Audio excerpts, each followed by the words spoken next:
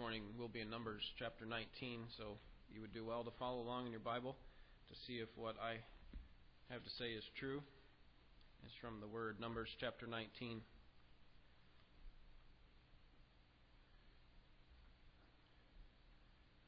Numbers 19 is about the cleansing ritual that is necessary for when a person comes into contact with a dead body, necessary for the Old Testament Israelite. And the importance of this cleansing ritual for them cannot be overstated, because within the next 38 years, 1 million of their people will die. That's about 25,000 people per year, which means every year about 2.5% to 3% of their population is going to die. Compare that to our population here in Michigan. We lose about 1% per year. Out of the 10 million people, we lose about 100,000 people every year. So 1% in comparison to their 2 to 3%. To put that in perspective, to see how much death was going to be prevalent for them, consider for yourself over the last 40 years of your life. Do you know anyone in Michigan who has died during that time period? Have you been in the same room with someone who has died? Have you been to a funeral home? How many times would you have had to be ceremonially cleansed if we were still under the law of Moses? And take the number of times that you have been contaminated, in that sense, ritually, by a dead person, and multiply that by 2 or 3 times, and that's what Israel has to experience over the next 40 years. That is, that their close family and friends are going to die over the next over the next 4 decades. And in some cases, an Israelite would be in the same room as someone who died, or they would have to help transport the body, or they would walk into a room where someone had just died. They might touch someone else who was unclean. And in every case, there had to be a way that they could be restored to fellowship with God, because God would not allow either sin or uncleanness into His presence. And in this case, it's uncleanness, contamination of a dead body. So God, if they were going to be restored to fellowship with God, God would have to provide a way. And God did provide a way. For them, they already knew from Leviticus and the laws that were given there that they could bring an individual sacrifice. But imagine how expensive that would be for an individual family, right? If you have a whole family group and Grandpa dies in the tent where they're living, then every single person has to be cleansed. Every single person has to bring a sacrifice. And so here in chapter 19, God provides an economical way to cleanse each person while not minimizing the importance of cleansing and purification, but He provides a much cheaper, easier way for them to do that. And this chapter describes how it's made and how it's used. So let me read the text for us beginning in verse 1. This is the Word of God. Then the Lord spoke to Moses and Aaron, saying, "This is the statute of the law which the Lord has commanded, saying, Speak to the sons of Israel that they bring you an unblemished red heifer in which is no defect, on which a yoke has never been placed. You shall give it to Eleazar the priest, and it shall be brought outside the camp and be slaughtered in his presence. Next, Eleazar the priest shall take some of its blood with his finger and sprinkle some of its blood toward the front of the tent of meeting 7 times. Then the heifer shall be burned in his sight. Its hide and its flesh, its blood with its refuse shall be burned. The priest shall take cedar wood and hyssop and scarlet material and cast it into the midst of the burning heifer. The priest shall then wash his clothes and bathe his body in water, and afterward come into the camp. But the priest shall be unclean until evening. The one who burns it shall also wash his clothes in water and bathe his body in water, and shall be unclean until evening.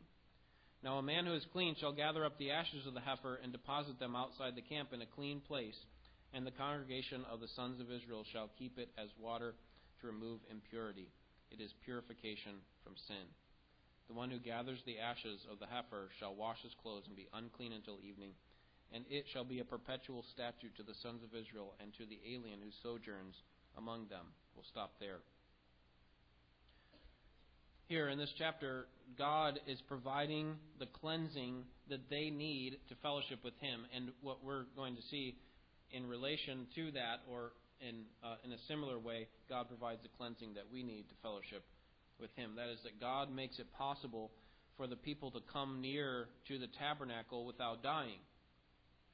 And He does this through this water of purification. They couldn't just come into the tabernacle unauthorized. We saw that in chapters 16 through 18. When Korah and Dathan and Abiram tried to do this, they had to come on God's terms. And this is the same thing with any person who came into contact with a dead body.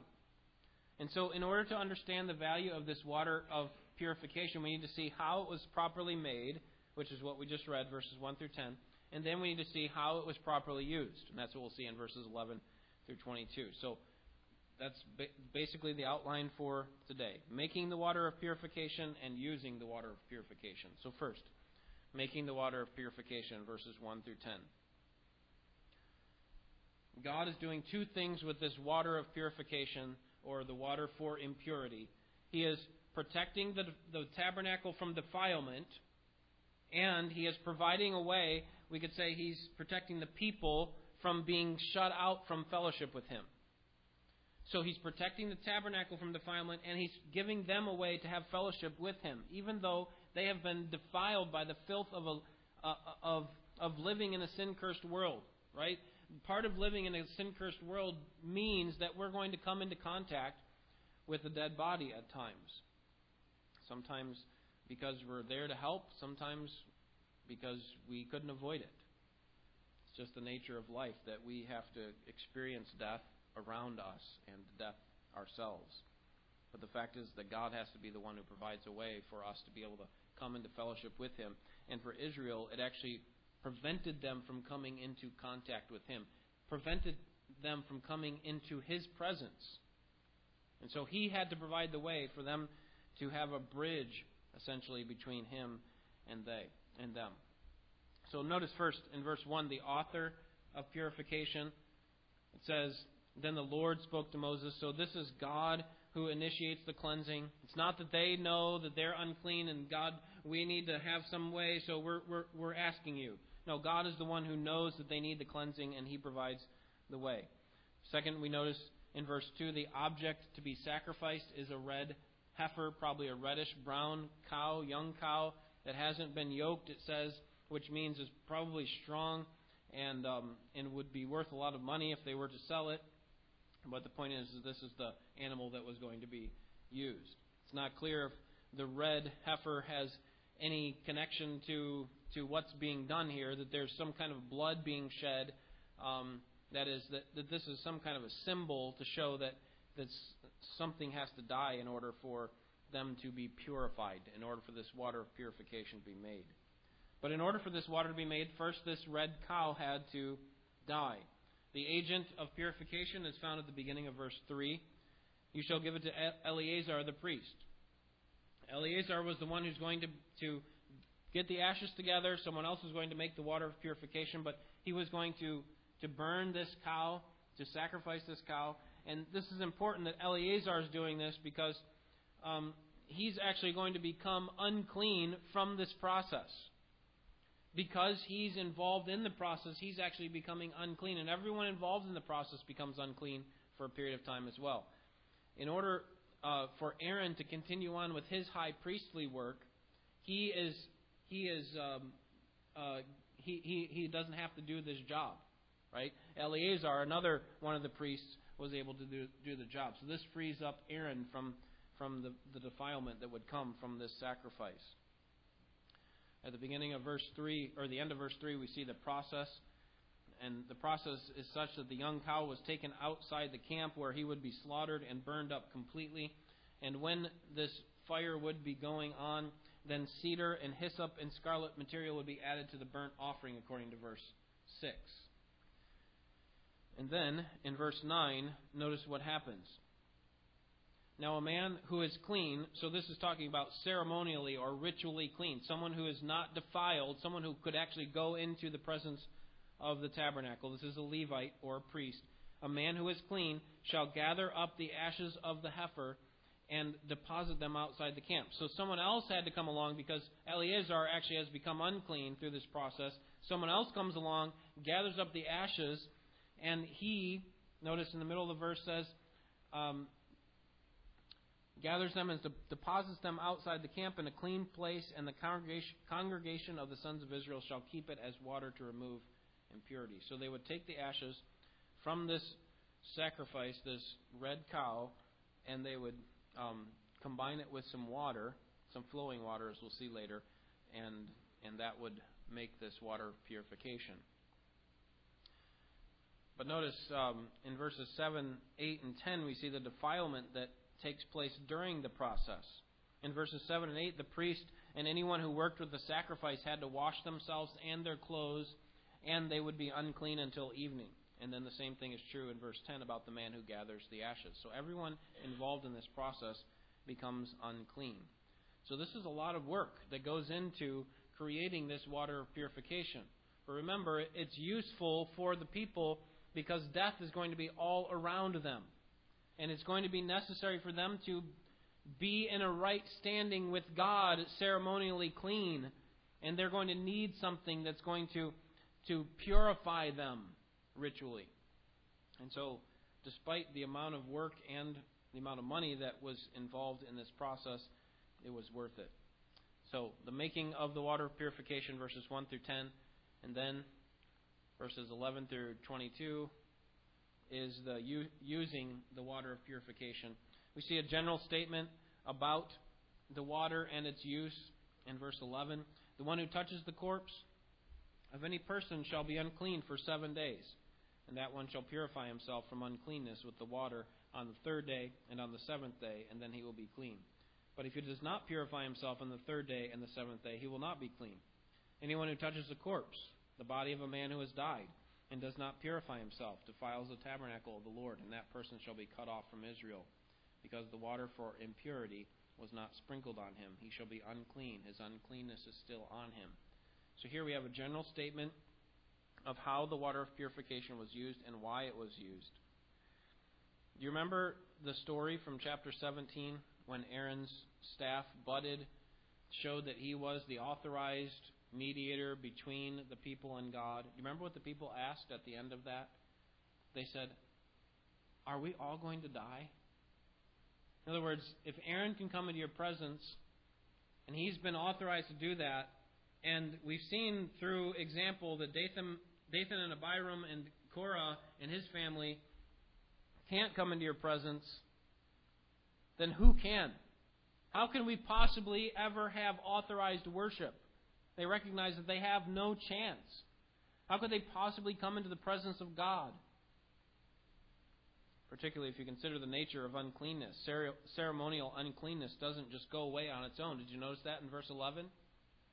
In verse 11 it says that you're unclean for 7 days. But there's a huge qualification there. A stipulation. That is that you have to have this water of purification. It's not like if you just wait out the 7 days, you automatically become clean. Because at the end of verse 11 it says, if you don't take the water of purification, then you will not be clean. And if you're not clean, verse 12, you're going to be cut off from the people. So this ceremonial cleanness, does not just happen on its own. It doesn't just get waved away with a magic wand. It doesn't get covered over by a good deed.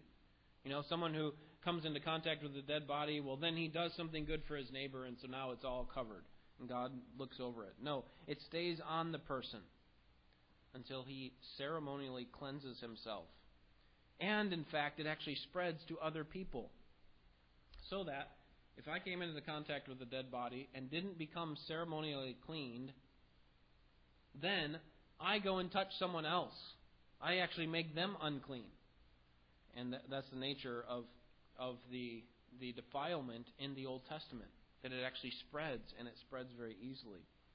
So here, God provides a clear and always available way for a defiled person to be cleansed, to be restored to fellowship. When I say defiled person, I mean defiled by touching a dead body, or defiled by being in the same room as someone who died. Defilement and uncleanness need to be cleansed. Sin needs to be forgiven. So do you understand the difference? We'll talk about that more at the end. But there's a difference between defilement, that is uncleanness, and sin. And so just keep that in mind as you're thinking through some of these things. There's nothing inherently sinful about touching a dead body, unless God specifically said don't touch it. But there is something that prevents you from coming into the presence of God if you're an Old Testament Jew. Well, the water of purification was there to cleanse them, and they had to apply it on the third and the seventh day, according to verse 12.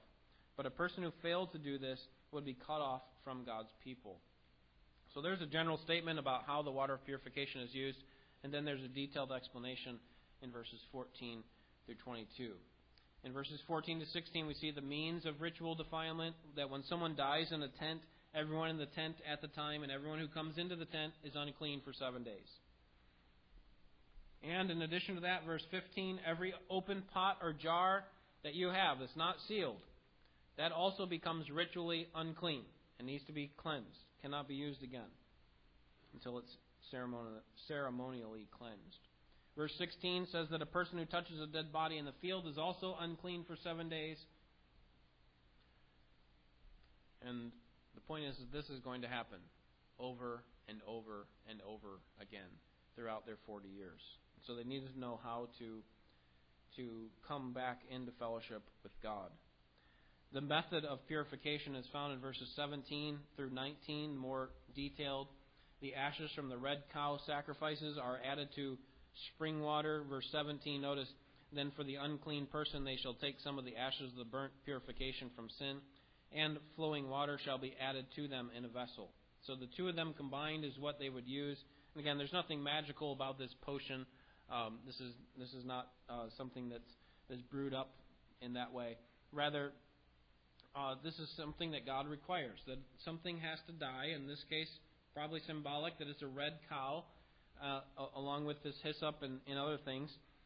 And it was added to the water, and it was sprinkled on the people, and it was also sprinkled on the tent, so that the tabernacle would not be defiled, and their individual homes would not be defiled. This was done on the third and the seventh day, as we see again in verse 19. Notice who can administer the water of purification.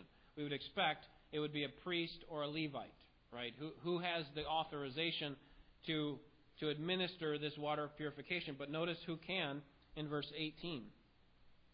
A clean person. So very generic. Someone who is ritually clean. Someone who is ceremonially clean.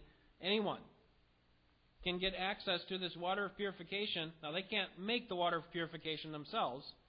The priest has to do that. Eleazar and his family would have to do that. But anyone could do this. And so, again, this made the peace that the people would have with God much more simple.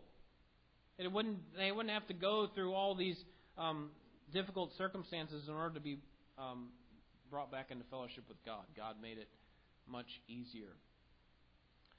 Verses 20 through 22 show the danger of ignoring this purification ritual.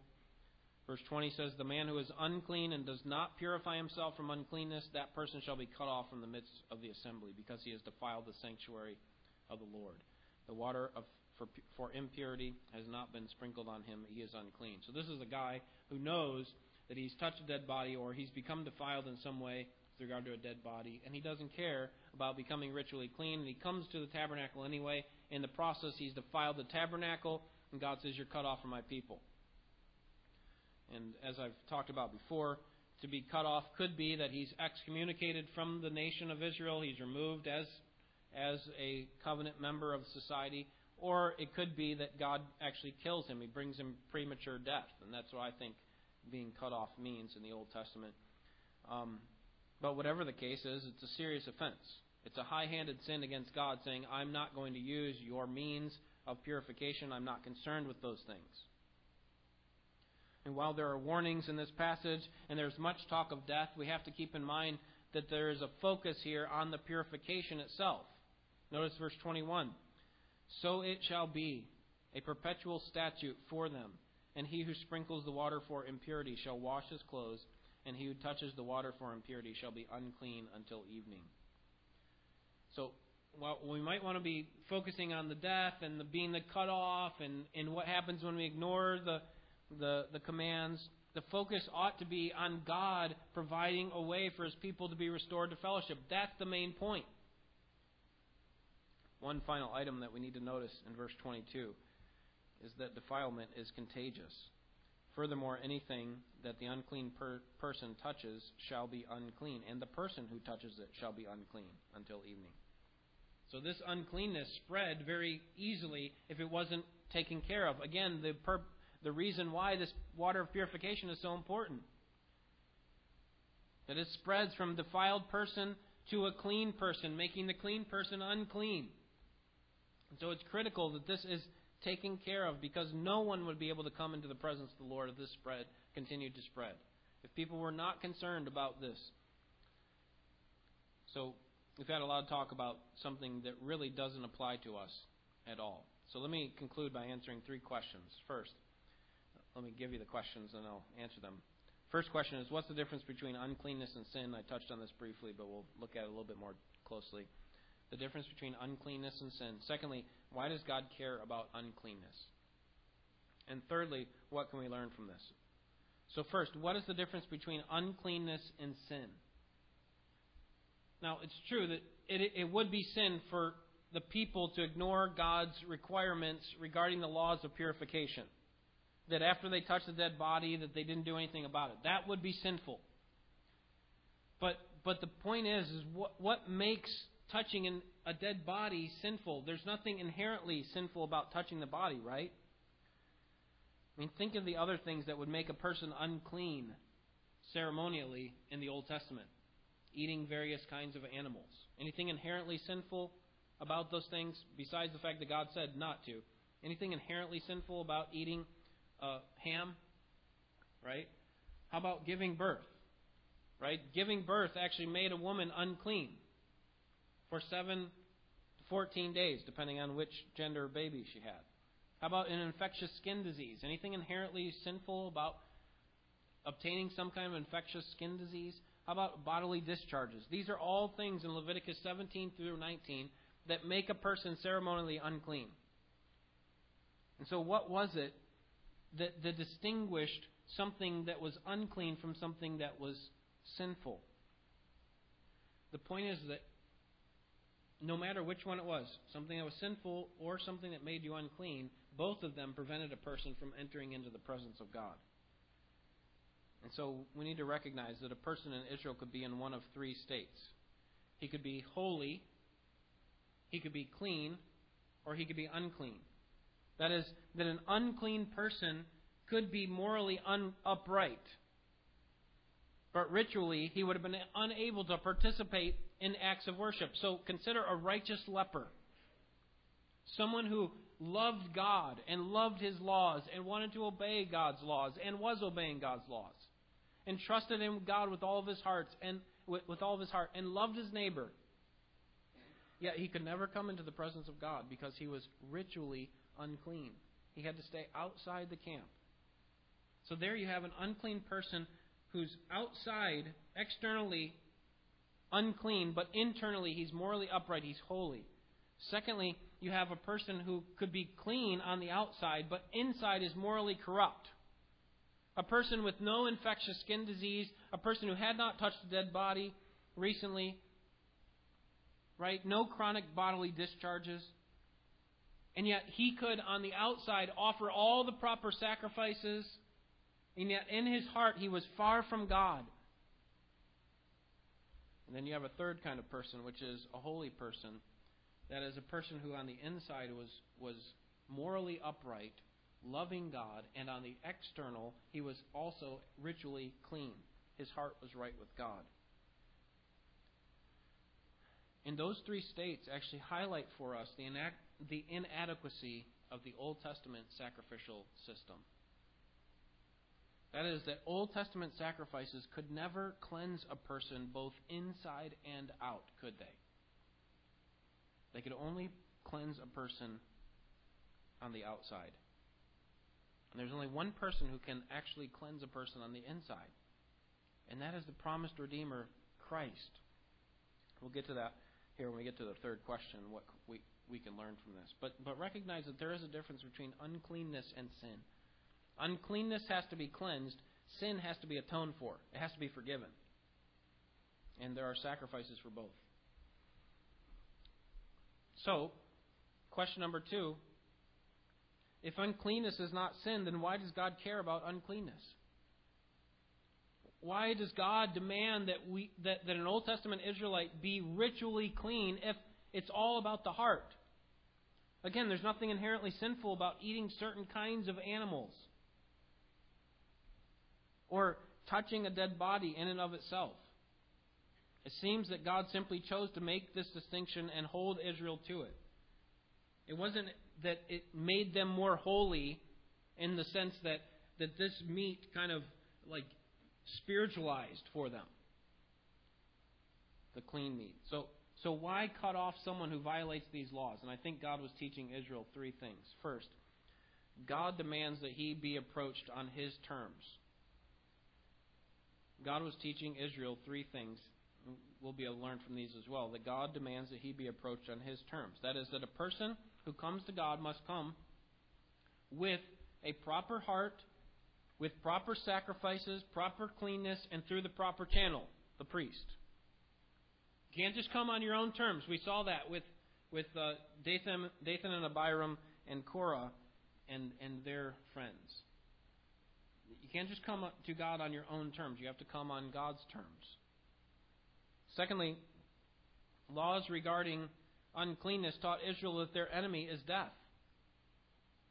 Taught Israel that their enemy is death. And I think God was using the reality of death to show them that what goes against the created order is their enemy. To show them what came as a result of the curse. To show them that what he is doing to overcome their enemy.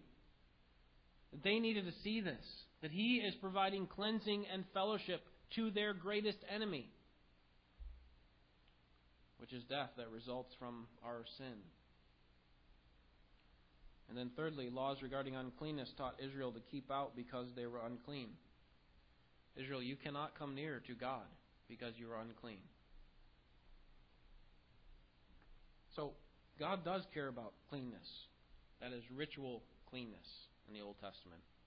And I think he did that in order for us to show something about his own character, that he must be approached on his terms.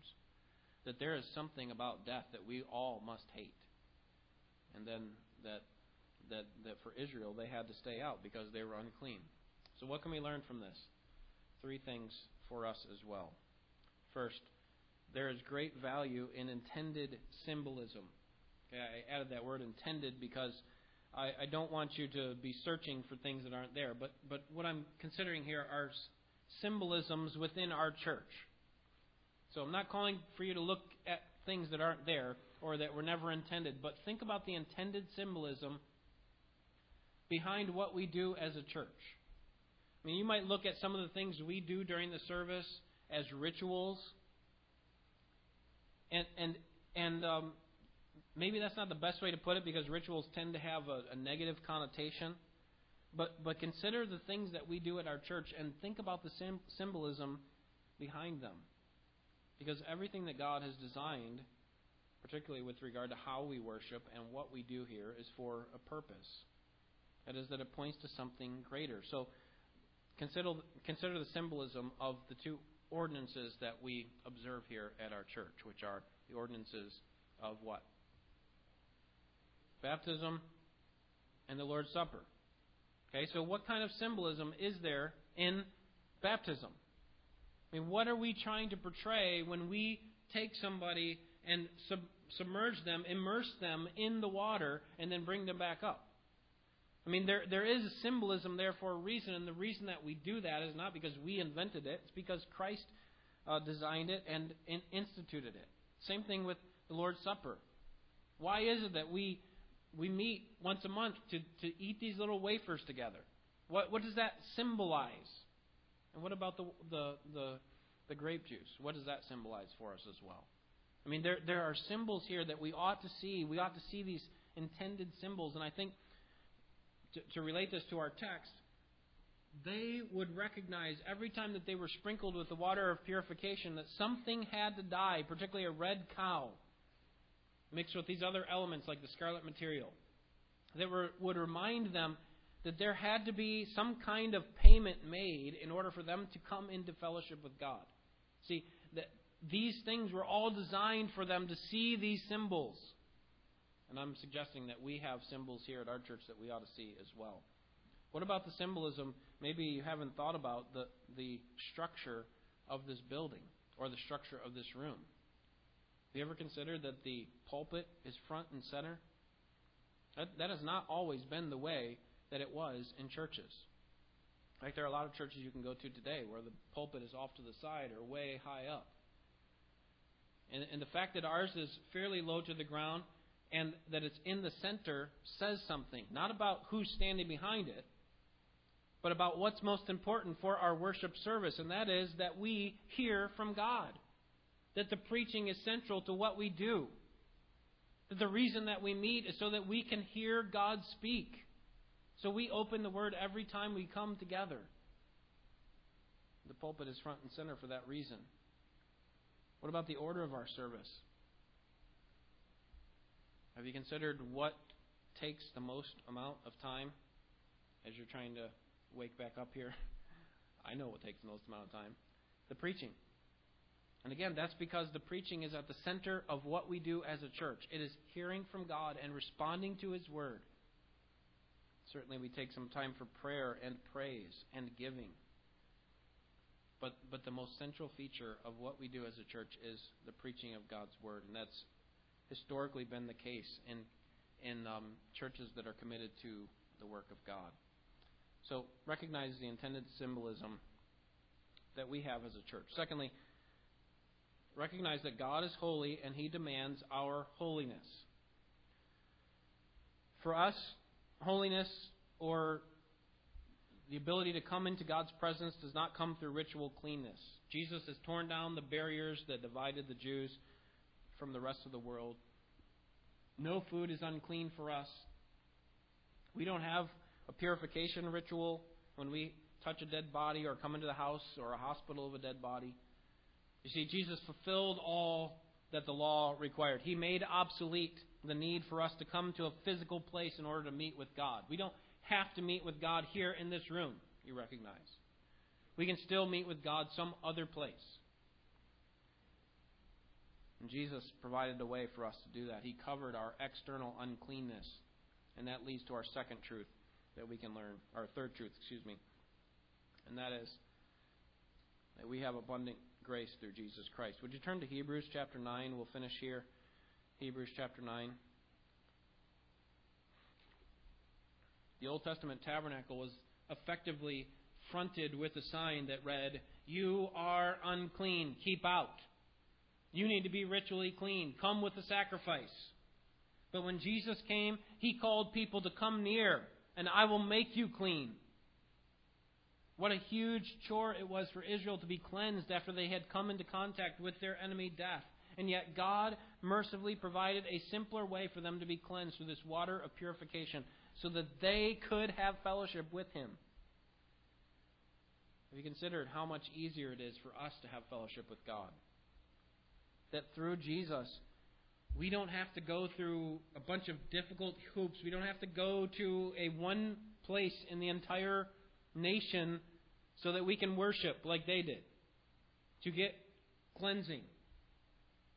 We have Jesus, and we have ready and available access, like that water of purification that was just ready whenever someone needed it. We have Jesus who is always ready and available to give us cleansing and forgiveness. Not just once when we come to salvation, but ongoingly. And for us, we are cleansed more than just on the outside. You see, that's why the Old Testament sacrificial system was inadequate. It only cleansed a person on the outside. And even the blood of bulls and goats that provided atonement for their sins was not permanent, was it? Because the blood of bulls and goats cannot permanently take away sins. But not so with Jesus. Notice chapter 9 of Hebrews, verses 13 through 15. For if the blood of bulls and goats and the ashes of a heifer sprinkling those who have been defiled, sanctify for the cleansing of the flesh. So there we have a direct correlation between our passage in Numbers 19 to us. So if it did all those things, it brought cleansing for the flesh. Notice verse 14. How much more will the blood of Christ, who through the eternal Spirit offered himself without blemish to God, cleanse your conscience? Do you notice? It's more than just cleansing us externally, making us available to come into the presence of God. It actually cleanses our conscience, which the Old Testament sacrificial system could never do. Verse 15. For this reason, he is the mediator of a new covenant, so that, since a death has taken place for the redemption of the transgressions that were committed under the first covenant, those who have been called may receive the promise of the eternal inheritance. Christ is the perfect sacrifice necessary to cleanse those who are unclean.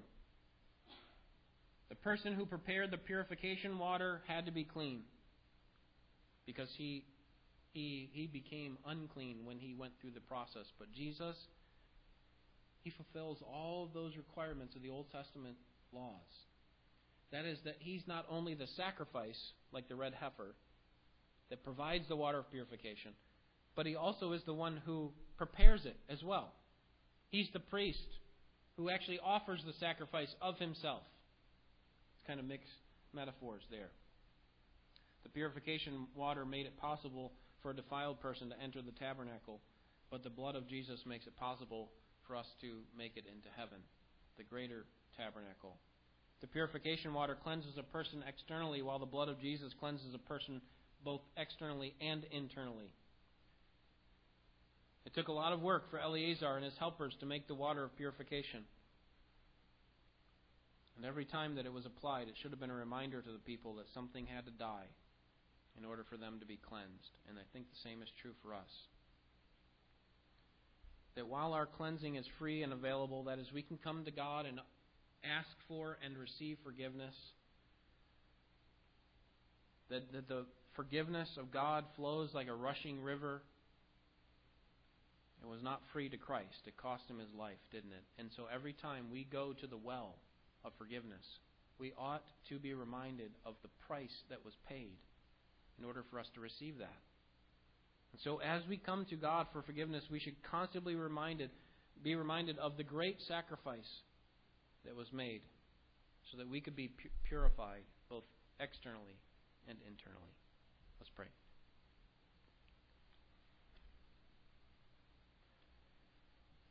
Father, we're thankful for your word. Thankful that you have created clear symbolism in much of what we do here as a church. But, Lord, the greatest symbolism that we can learn from today is that we have been redeemed by the blood of Jesus. And that we need to be cleansed internally. The greatest problem that we had in coming into your presence was our hearts. They're wicked. They deserve your just wrath. And so we need someone to take the wrath that should have come upon us. We need someone to cleanse our sins, and Jesus is that one. And Lord, how many times do we dip into the well of forgiveness and not even think about the cost that it was for our Savior? That our sins brought about his death. It was my sin that held him there. And Lord, we're thankful for his sacrifice. Remind us freshly of your demand that we come on your terms, that we come to you on your terms, and then also give us the thought, the remembrance to be able to think about the fact that you are our great provider and redeemer, that Jesus Christ is the one who paid the price so that we could have life. Praise you for that in Jesus' name. Amen.